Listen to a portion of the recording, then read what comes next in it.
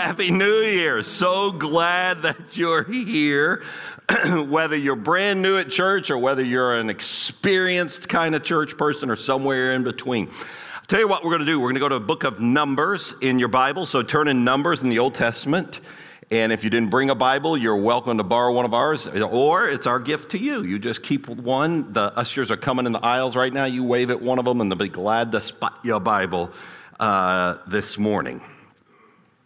So I'll tell you a little bit about this series as we go into it. Over the years, I've come to recognize that one of the most spiritually vulnerable times in a person's life is immediately after they've had great success, after they've had great triumph, after they've experienced victory. You see it in the life of King David. When did he plummet into his affair with Bathsheba? Back when he was a humble shepherd boy? No. It was after he was at the pinnacle, the king of Israel, and had conquest after conquest. That's when he was vulnerable. And then I think of Elijah. When was Elijah tempted by the devil to sink into the pit of despair and depression? Before he took on the prophets of Baal on the top of Mount Carmel, or after? It was after that triumph. It was after God showed up in such a powerful way. Soon thereafter, he goes plummeting into the pit of despair. Throughout Scripture, throughout history, you have example after example after example of a person who got to the top and then crashes just when they'd gotten there. Why is this? I think it's because 2 Corinthians 2:11 points out. It's because many times they weren't alert of Satan's schemes, and they got outwitted by him. 1 Peter 5:8 tells us plainly, look, the devil roams around like a prowling lion, seeking whom he can devour. He's always on the lookout for somebody to attack. And consistently, it seems a person is particularly vulnerable after they've had great triumph. So after the incredible year that God has given to us here at Faith Bridge, communally together, when might we be most vulnerable to the wiles of the devil? According to my calculations, right about now.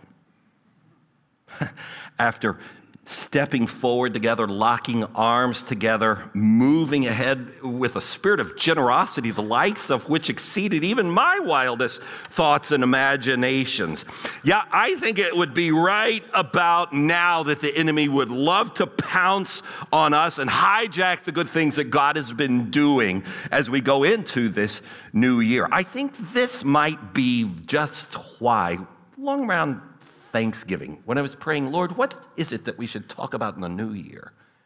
He kept bringing this thought of the 7 deadly sins to my mind. It's like, what is that? I've always heard about it, read about it, but I don't even know what that is. Is it biblical? No, it's not biblical. You can't look at the back of the Bible and find the 7 deadly sins. It's not a scriptural term. No, it's a list that was created by theologians in the Middle Ages as they sought to drill down and figure out what are the attitudes and the character traits most detrimental to a person's relationship with God. And at first glance, some of them don't really seem all that deadly, right? Why worry about gluttony or laziness? Or even, well, the subtlest shades of greed. I mean, when you got murder, you got political tyranny, You got ethnic hatred. You got religious persecution. You got racial injustice and violence. Aren't those a lot more deadly? Those should be the deadly sins, right? No. These who came before us, centuries, observed if you swim upstream from any and all sin to the headwaters of sin, Pope Gregory the Great, 1,500 years, pointed out, you know what sins you'll find trickling up there at the headwaters that turn into the gushing rivers downstream? These 7. Lust, anger, envy, pride, greed, sloth, gluttony. And so I think we do well to think of them as quite serious. Again, those in the Middle Ages who were forming this list. Apparently it started off at 8, then they brought it down to about 7. But they thought of them not so much as the deadly sins, but as the capital sins. Capital meaning first or head. The 7 leaders of the wicked armies. Their seriousness isn't so much within themselves, but in their ability to generate even more dangerous, sinful offspring. Downwater. Now, to be clear, my goal in tackling these 7 deadly sins, these first 7 weeks of the year, is not that we'll wallow in despair and feel like, oh my gosh, what a loser I am, and whip ourselves into oblivion. No. That's not it at all. As we titled the series, we want to find the remedy. I want for us to be fortified. I want us to experience victory together as a church and you individually in your own lives. That's why I felt like the Lord was saying, this is what you need to move into, to the end that we might send sin back to where it belongs this new year. And so if, as Stephen Covey wrote some years ago, there are 7 habits to highly effective people, these might well be thought of as the 7 habits of highly destructive people. They're the patterns of life which, if we let them take control of us, will unravel all the good in our life, leading to misery in our lives and into everybody's lives around us. So, of the 7 capital sins, can you guess which the leader is? The most capital of the capital sins? That's the one we're going to talk about. I think I heard it. Pride. Because it's the source or the chief component behind and underneath every other type of sin. Look at this. Pride convinces lust.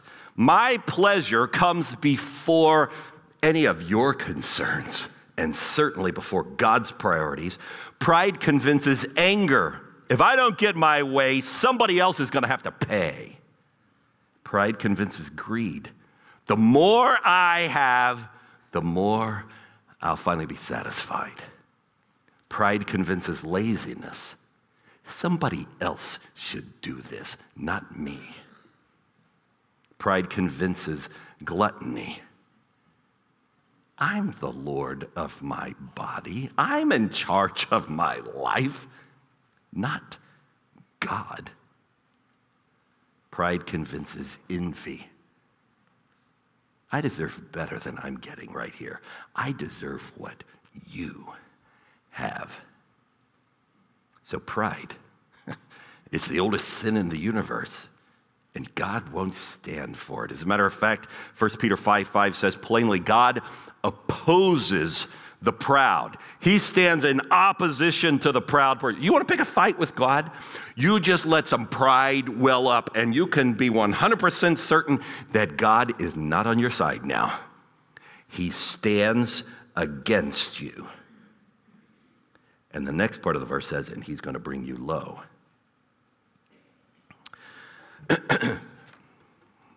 So we see it in countless passages. But the one that I want us to look at today is a story from the life of Moses. I guess you could say it's one of the passages that got left out in our Moses series last fall. Just didn't have enough weeks to do it. But I want to look at it today because I think we see a very clear example of pride in it. So in Numbers 12, we'll look. But first, before I read it, let me just give you a little background to what's going on here in Numbers 12. First of all, you remember there's Moses, who was the chosen one from God, who would go into Egypt and would speak to the Pharaoh, let my people go, and it would lead the Israelites eventually out of captivity where they were in slavery to the Pharaoh in Egypt. And he's going to lead them on that journey towards what we call Israel, the promised land. That was who Moses was. Now, you remember from the series that we did last fall, if you were here, I think it was the very first installment. You remember how when Moses was born, he was born with a death sentence on his life. Why? Because the Pharaoh had grown very concerned about all of these Hebrew, all of these Israelite baby boys that were coming along, and he figured, man, there's like several million Hebrews now, and they're good slave labor. Well, what if they get together and they try to overthrow what's going on here? So he ordered that all the baby boys be thrown into the Nile and drown. And do you remember what Moses' mom did? Jochebed, so clever, so creative, so prayerful. She made this little papyrus basket that would float, and she put Moses' little baby body in it and set him in the Nile. Technically, she was following the law.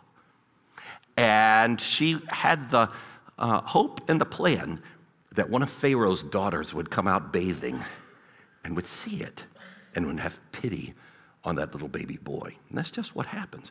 But do you remember the person who she sends tracking the basket along the way? It was Moses' sister, whose name was Miriam. So she'd been in his life since the very start. She'd helped to save his life. And once he's a man and once he's now leading the Israelites, she's right in the pack. She's helping Moses the whole way. As a matter of fact, it says in Exodus 15, when they crossed over the Red Sea on dry land and the waters closed up on the Egyptians who chose to chase and follow them. Do you remember Moses breaks into song and leads the people in praising the Lord, and then so does Miriam, particularly with the women, it says. She breaks into the song of praise. And so I guess you could say she was the director of the women's ministry. And so this is who Miriam was in Moses' life. And then there's one other, and that's Aaron. Aaron was the brother of these three. So you have these three siblings. And you remember why Aaron is along for the ride. Aaron's along because Moses was feeling insecure about his speech impediment.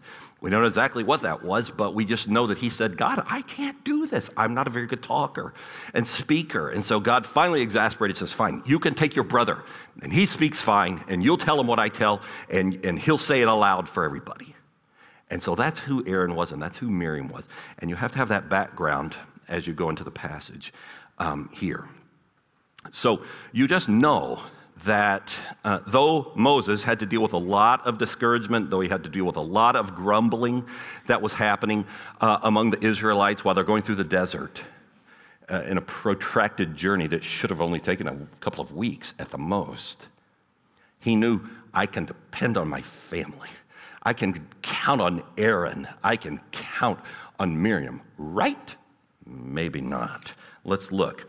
Numbers 12, verse 1. Miriam and Aaron began to talk against Moses because of his Cushite wife, for he had married a Cushite. Incidentally, let me just digress. So what is that talking about here? We know that Moses was married to Zipporah, and whose dad was Jethro. And so some scholars think, well, maybe Zipporah was a Cushite. But others think, no, I think at this point, Zipporah had died and he had remarried and had a second wife, and she was a Cushite. Doesn't really matter. The point is what happened next. Miriam and Aaron, they began to talk about Moses because of his Cushite wife, verse 2. Has the Lord spoken only through Moses, they asked. Hasn't he also spoken through us? And the Lord heard us. Verse 3, now Moses was a very humble man, more humble than anybody else on the face of the earth. 4, at once the Lord said to Moses, Aaron, and Miriam, come out to the tent of meeting, all 3 of you. So the 3 of them went out. And then the Lord came down in a pillar of cloud, and he stood at the entrance to the tent and summoned Aaron and Miriam. And when the 2 of them stepped forward, he said, listen to my words. When there's a prophet among you, I, the Lord, reveal myself to them in visions, and I speak in dreams. But this is not true of my servant Moses. He is faithful in all my house. So I speak with him face to face. Clearly, not in riddles. He sees the form of God. So why then were you not afraid to speak against my servant Moses? And the anger of the Lord burned against them. And God left them. And when the cloud lifted from above the tent, Miriam's skin was leprous. It had leprosy. It's become white as snow. And Aaron turned toward her and saw that she had a defiling skin disease. And he said to Moses, please, my Lord, I ask you not to hold against us the sin that we have so foolishly committed. Do not let her be like a stillborn infant coming from its mother's womb in its flesh, half eaten. So Moses cried out to the Lord, please, God, heal her. I want us to observe together 3 things that we're going to see in this text about pride. And so if you're a note taker, here's the first one. Pride breeds discontentment. Pride breeds discontentment. What was going on here? Miriam is feeling discontent. She's like, wait a second. I protected that little baby boy when he was in the Nile, and I've led the women's ministry.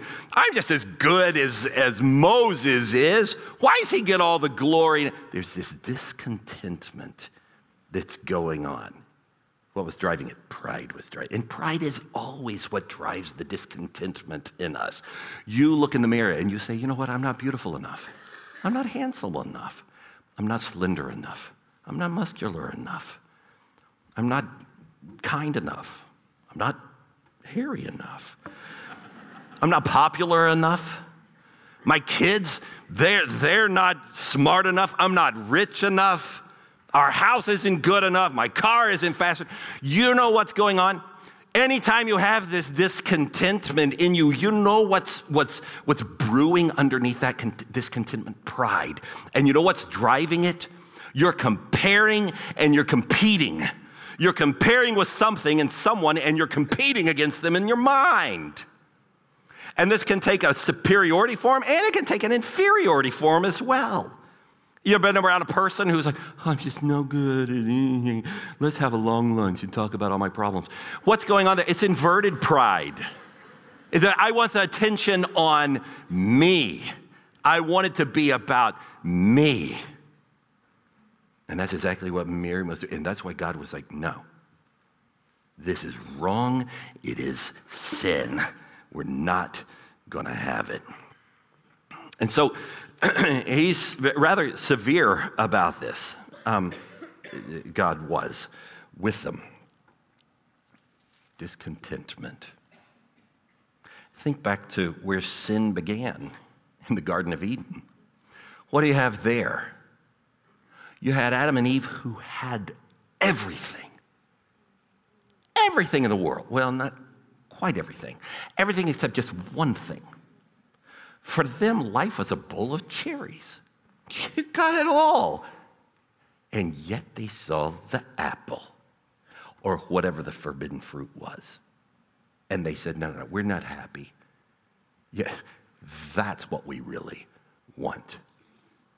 That discontentment comes in. And so what do? They move into the driver's seat. And they say, in essence, to God, you know, God, you have done really well. This is really a good place. It's a good world. It's beautiful. And look at all the stuff. It's all good. It's just about this one thing. You said not that fruit, but we want that one. And we're not going to be happy until we have it. In fact, we think we deserve that one. And what do? In essence, what they said is, we know better. Yeah, you're God and everything, but we're pretty good too. We think we got this thing figured out. It's going to be all right. Don't you worry, God. We got this taken care of. To which God said, no, you do not. It was pride that got him kicked out of the Garden of Eden. Go back even before then. Who was the archangel of the whole heavenly host of angels? Who was second only to God? It was Lucifer. And Lucifer, you can't get higher than second to God, but that wasn't quite good enough for him, was it? No. Isaiah tells us in chapter 14, verse 13, I will ascend to the heavens.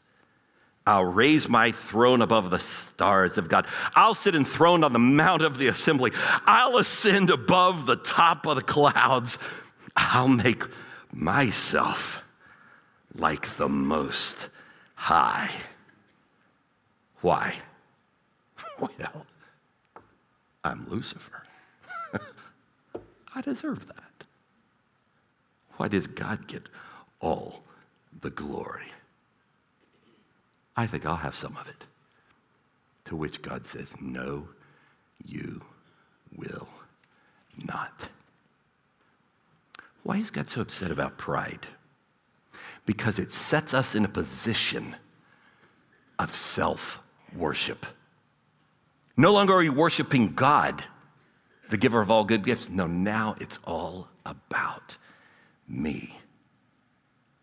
And we do this. You do this. I do this. Have you ever said something like, by this age, I'll be there. And by this age, I'll have this much. And by this age, I should have that promotion. I should have that office. I should have that rank. Maybe I'll even be at the top by that point. You say, well, wait a second. Aren't you supposed to have goals? I mean, we can't really make progress if we don't have goals. Are you saying don't have goals, Pastor Ken?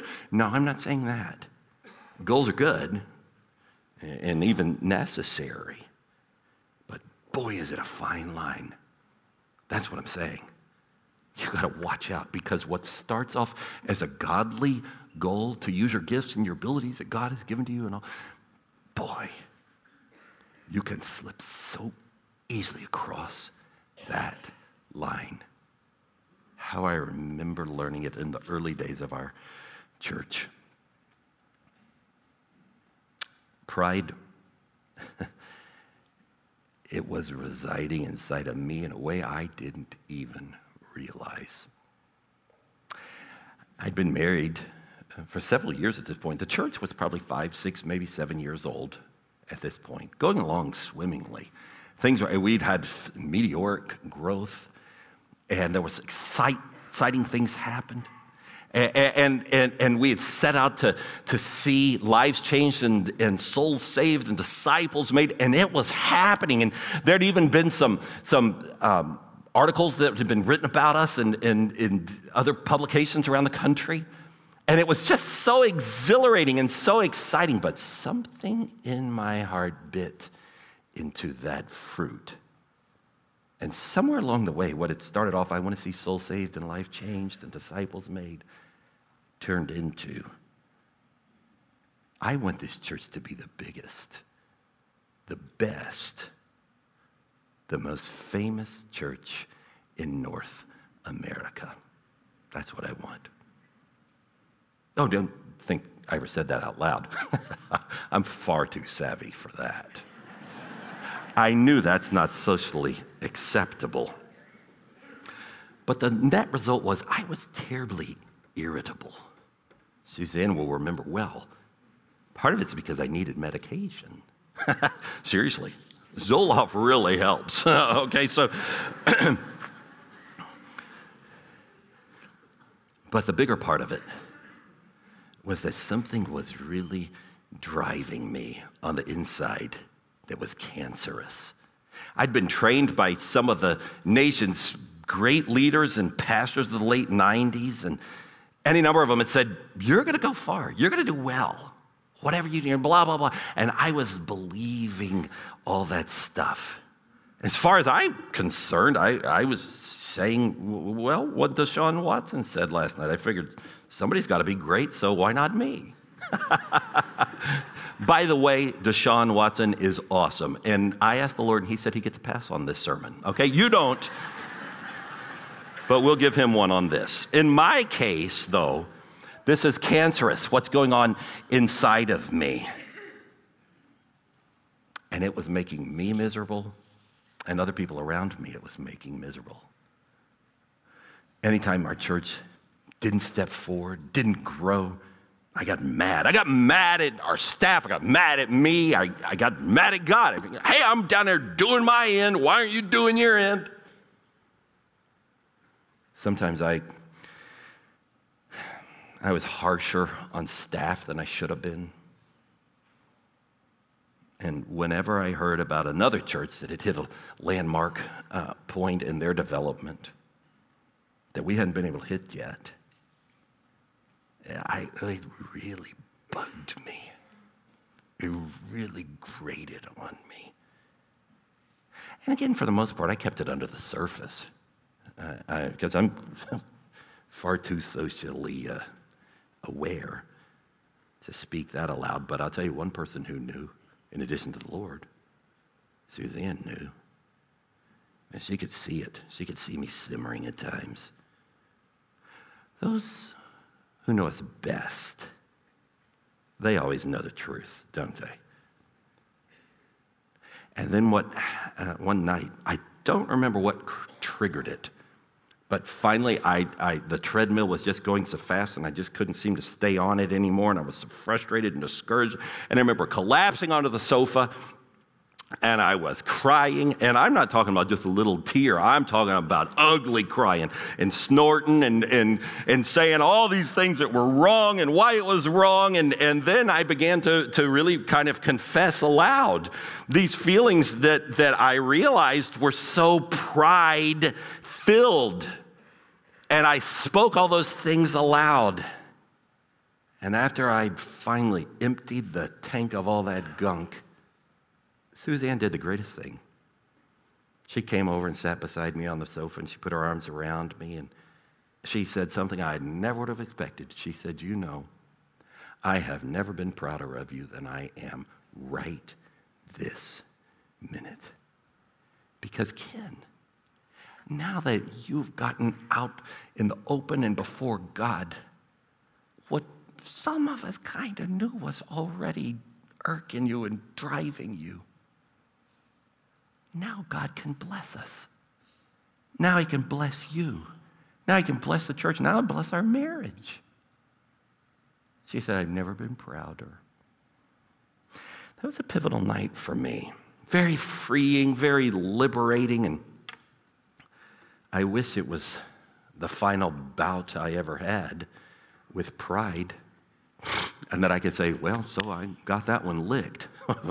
Well, as you'll hear momentarily, I didn't. But that was a pivotal moment. So friends, watch out. When you have that simmering discontentment, I guarantee you there's some pride lurking inside of you that you're going to need to have the Lord pull out of you and free you from and liberate you from, or else you're going to suffer and others are going to suffer. Because God stands opposed to the proud. It always breeds discontentment. I'll tell you a second thing if you're a note taker. Pride always destroys unity. It tears apart unity. How many are the teams in sports that surely had been loaded with athletes, star athletes that could have gone very far, but one of them got the big head.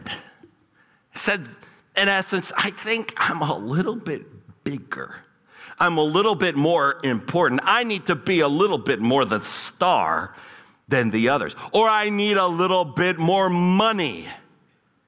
And this is driving them. And I'll tell you, it tears teams apart. It's terribly destructive. When it comes to the team of Moses and Miriam and Aaron, the three musketeers up to that point, something changed, something snapped. After Numbers 12, we never read about Miriam again, except about the account that talked about when she died and about a prophet who says, remember what God did to Miriam. Why? Because when pride slips in, unity is destroyed.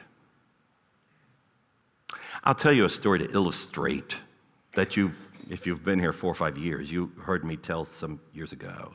And it bears retelling, although it's as embarrassing as the first one. It was a hot summer night in August.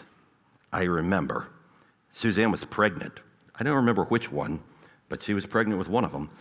And very pregnant, because both were born in September. And so she was near. I had preached all that day. Back then we had an evening service as well on Sundays. And I was tired, but I wanted to be a good husband, and I wanted to get her comfortable and get all the things she needed before I went to bed. And the air conditioning went out. And it was sweltering, and it was humid, and it was Houston in August. But no worry, I just remembered, wait a second, do you know, a few months ago when they were here working on I signed up for the VIP package. I gave them $199, so I'm VIP, baby. You just watch what happens here. So I picked up the phone and I called I figured she's just going to say, we'll just be over in a jiffy because you're VIP. That's not what she said. I called over and I said, hi, I'm Ken Werlein, and we're having a problem. We need to send somebody. Well, she said, Mr. Werlein, I'm terribly sorry, but it's Sunday and we have limited staff. And I said, well, but I did pay $199, right? And so you can probably move me up a bit, can't you? She said, I'm afraid I can't because there's others who are in the same situation, and our few technicians that are working tonight, they called in ahead of you. So there's a long list of homes ahead of you. The soonest that we can be there is tomorrow morning. That was not what I'd signed up for with the VIP package, mind you. I told her, finally, after my patience had run out, you listen to me now.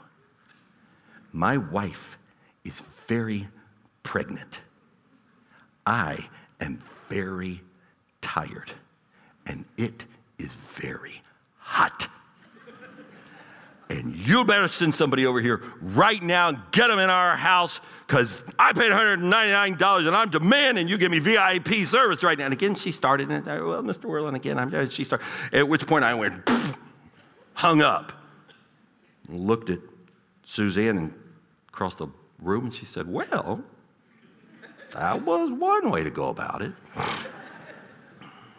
You say, well, I don't see how that illustrates the breaking of unity. Oh, it didn't yet. Unbeknownst to me, something would happen a couple of weeks later. My assistant Janice handed me a printed out email from a person in the church. She said, I guess you're going to need to look at this now. I read it. She wrote, please remove my name from the Faith Bridge rolls. I'll not be coming back. Several weeks ago, Pastor Ken called me at the air conditioning company where I work. He never realized who I was, and I never told him. But after the way he spoke to me that evening, I don't think I could ever listen to him preach again with a clear mind. Oh, I was crushed. I tried to reach out to her by phone and sending notes and emails and apologizing in voice machines, but to no avail.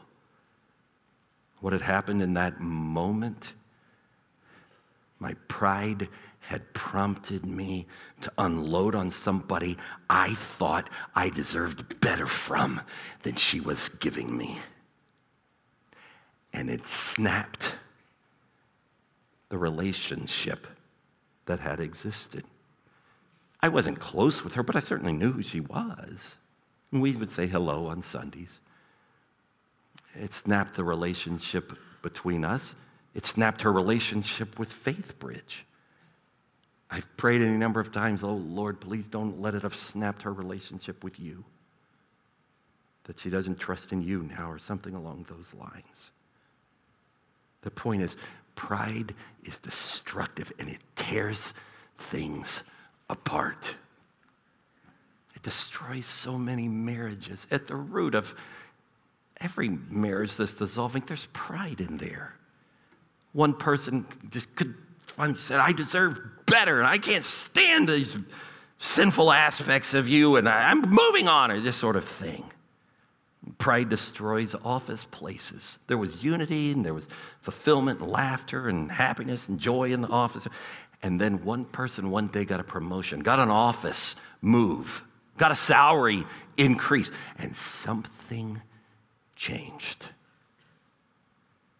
Pride destroys unity when we let it into our hearts. So it breeds discontentment, it destroys unity. And the third thing, if you're taking notes, it shuts off the flow of God's grace, pride does. It shuts off the flow of God's grace. And you know why? Because pride claims to be the author of the good things in your life. But we who follow Jesus know from James 1:17, every good and perfect gift comes from above. And this is why God opposes the proud and shuts off his grace to the proud person. I hadn't noticed this until I was studying and giving credit where credit's due. I was reading some from Tim Keller, and he said, don't you see, pride is a form of cosmic plagiarism. I was like, that's interesting. What in the world does that mean? What is plagiarism? If you wrote a song or you wrote a piece of essay or a book or something, and I somehow got hold of it and snatched it up and put my name on the top by Ken Werlein, what do we call that? We call that plagiarism. I'm trying to steal the glory that rightfully belongs to you. And ultimately, when we give into our prideful urges, don't you see, we're plagiarizing from God.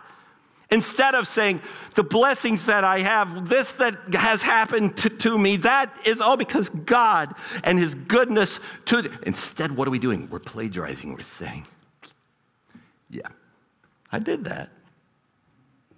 I pulled that off. Yeah, accomplished that one too. Mm-hmm.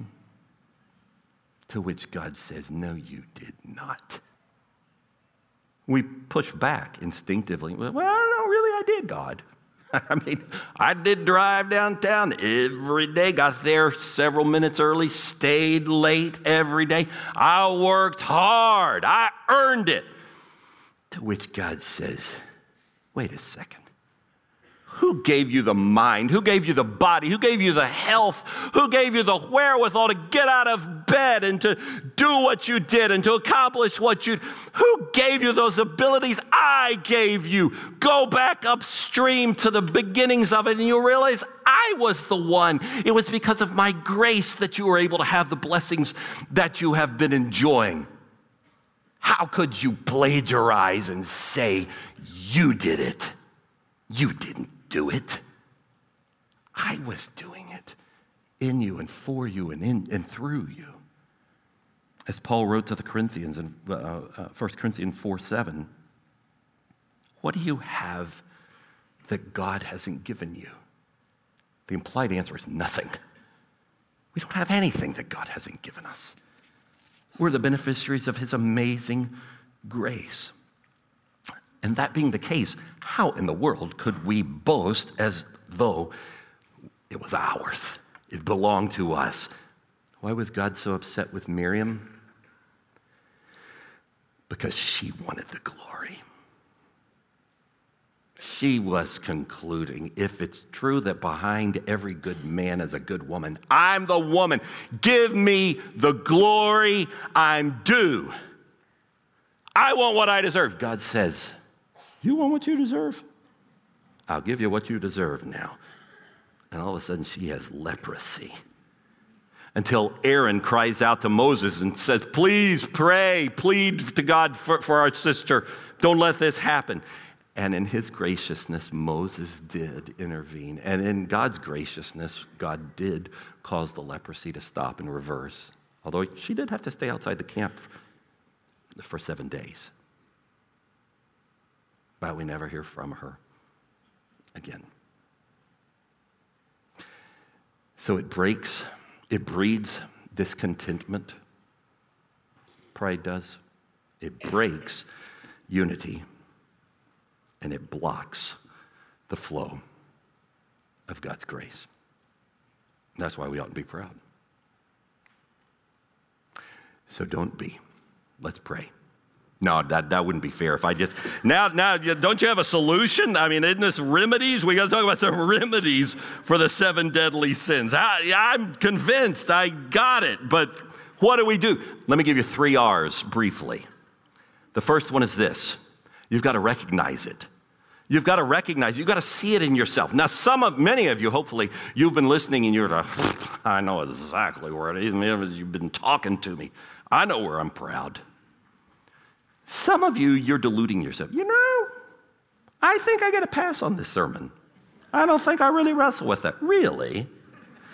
I would challenge you, if that's what you're feeling, go to Psalm 139 and pray some of the words that David prayed. He said, search my heart, O God, and show me if there's any way inside of me that is offensive. You pray that, and I guarantee you sit still for about a minute, maybe 2 minutes, without the sound, social media, and the radio, or anything. You sit in silence. You give him a minute, 2 max. He won't need more. He'll bring surely something to your mind. And you'll know that's what I need to recognize. At least the second R, repent.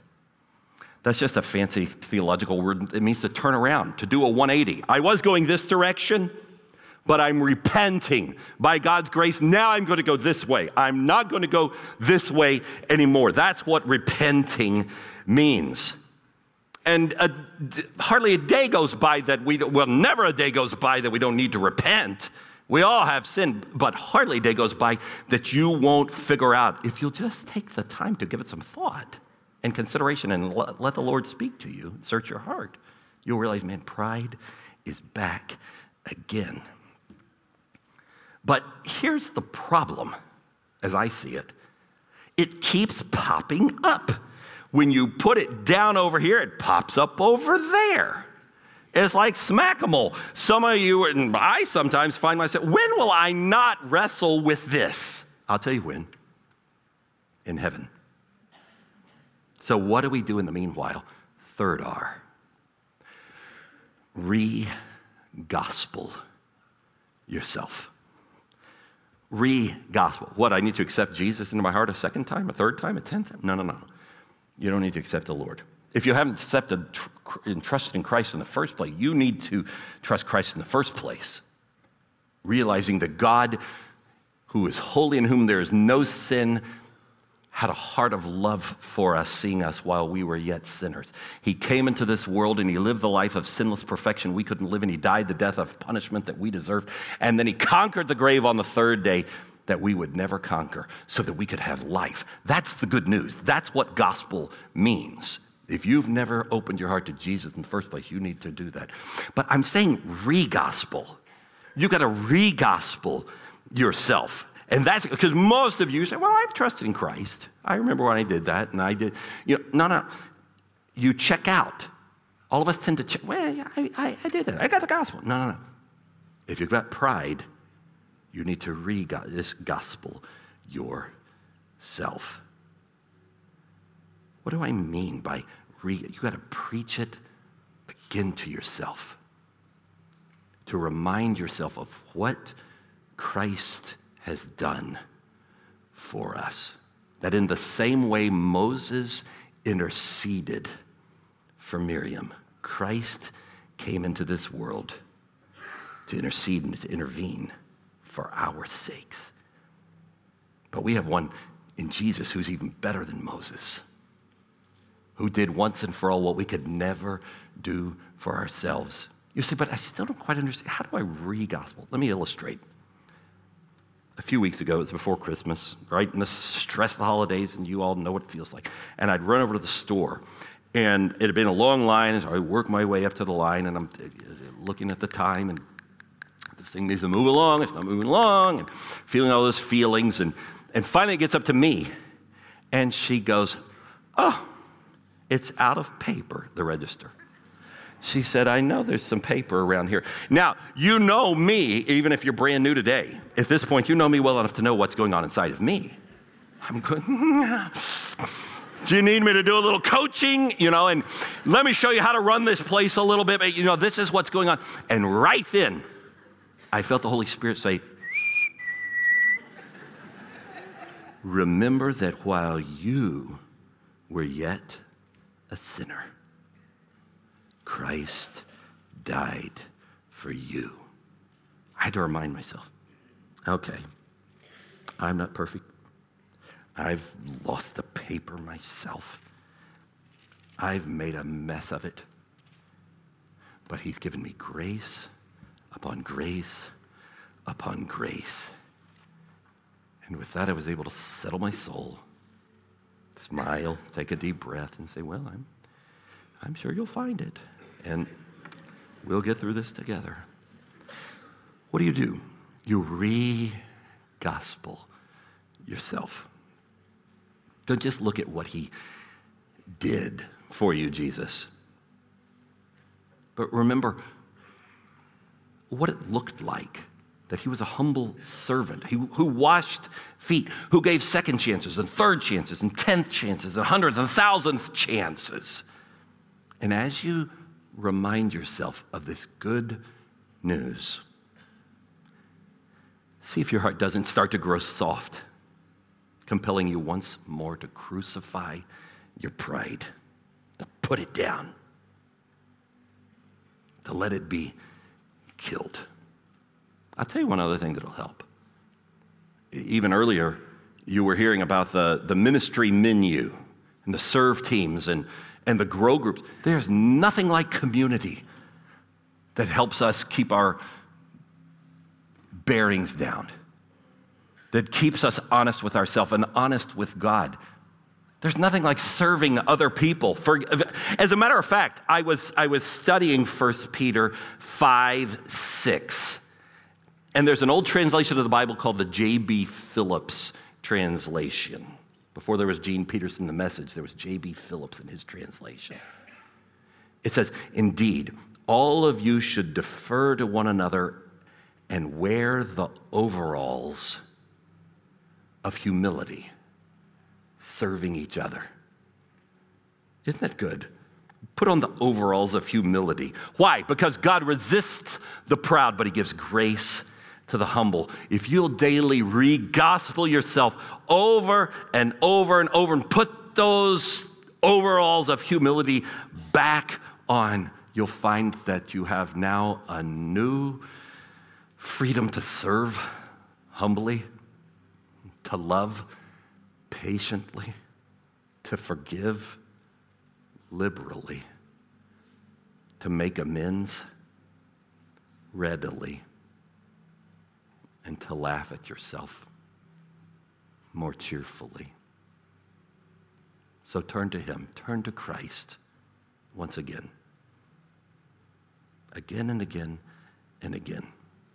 For he and he alone is the only one who can be the remedy to this first of the 7 deadly sins, pride. Let's turn to him now. Lord, thank you for the intriguing thought that those in the Middle Ages, like Gregory the Great, gave to this list. There really is something to it. You dig down deep underneath the more visible and apparent sins, and you swim back up to the headwaters of the little tricklings of sin, and you get to these 7. And you swim in further to the very first of them all, and it's always pride. Oh God, I pray that you would free us from it. I pray it for us as a congregation. I pray it for individuals, all of us individually in our lives, in our marriages, in our workplaces, that as we go into this new year of 2020, you would make us humble people, always keeping an eye on you, Jesus, and what you've done for us and how patient you are with us, and that you didn't quit on us, but that while we were yet sinners, you died for us, and that you've come and to give us life and liberation from these things that hold us hostage. Lord, my prayer is that you would give us freedom and liberation. I pray, Lord, for any who are here who have never said yes to you, Jesus, in the first place, that today might be their day, even in this quiet moment, that they'd say, yes, I want you, Jesus. I'm asking you to come into my heart. I want you to live and free me and liberate me and teach me what it means to follow after you and wash me from all unrighteousness and fill me full of your power and your spirit. And then for most of us, I pray that you'll give us the grace, Lord, in this coming week and all the weeks of this year to keep re-gospeling ourselves over and over and over to the end, that we might be victorious over pride, walking humbly with you, our God. We pray all these things in the strong name of Jesus. Amen.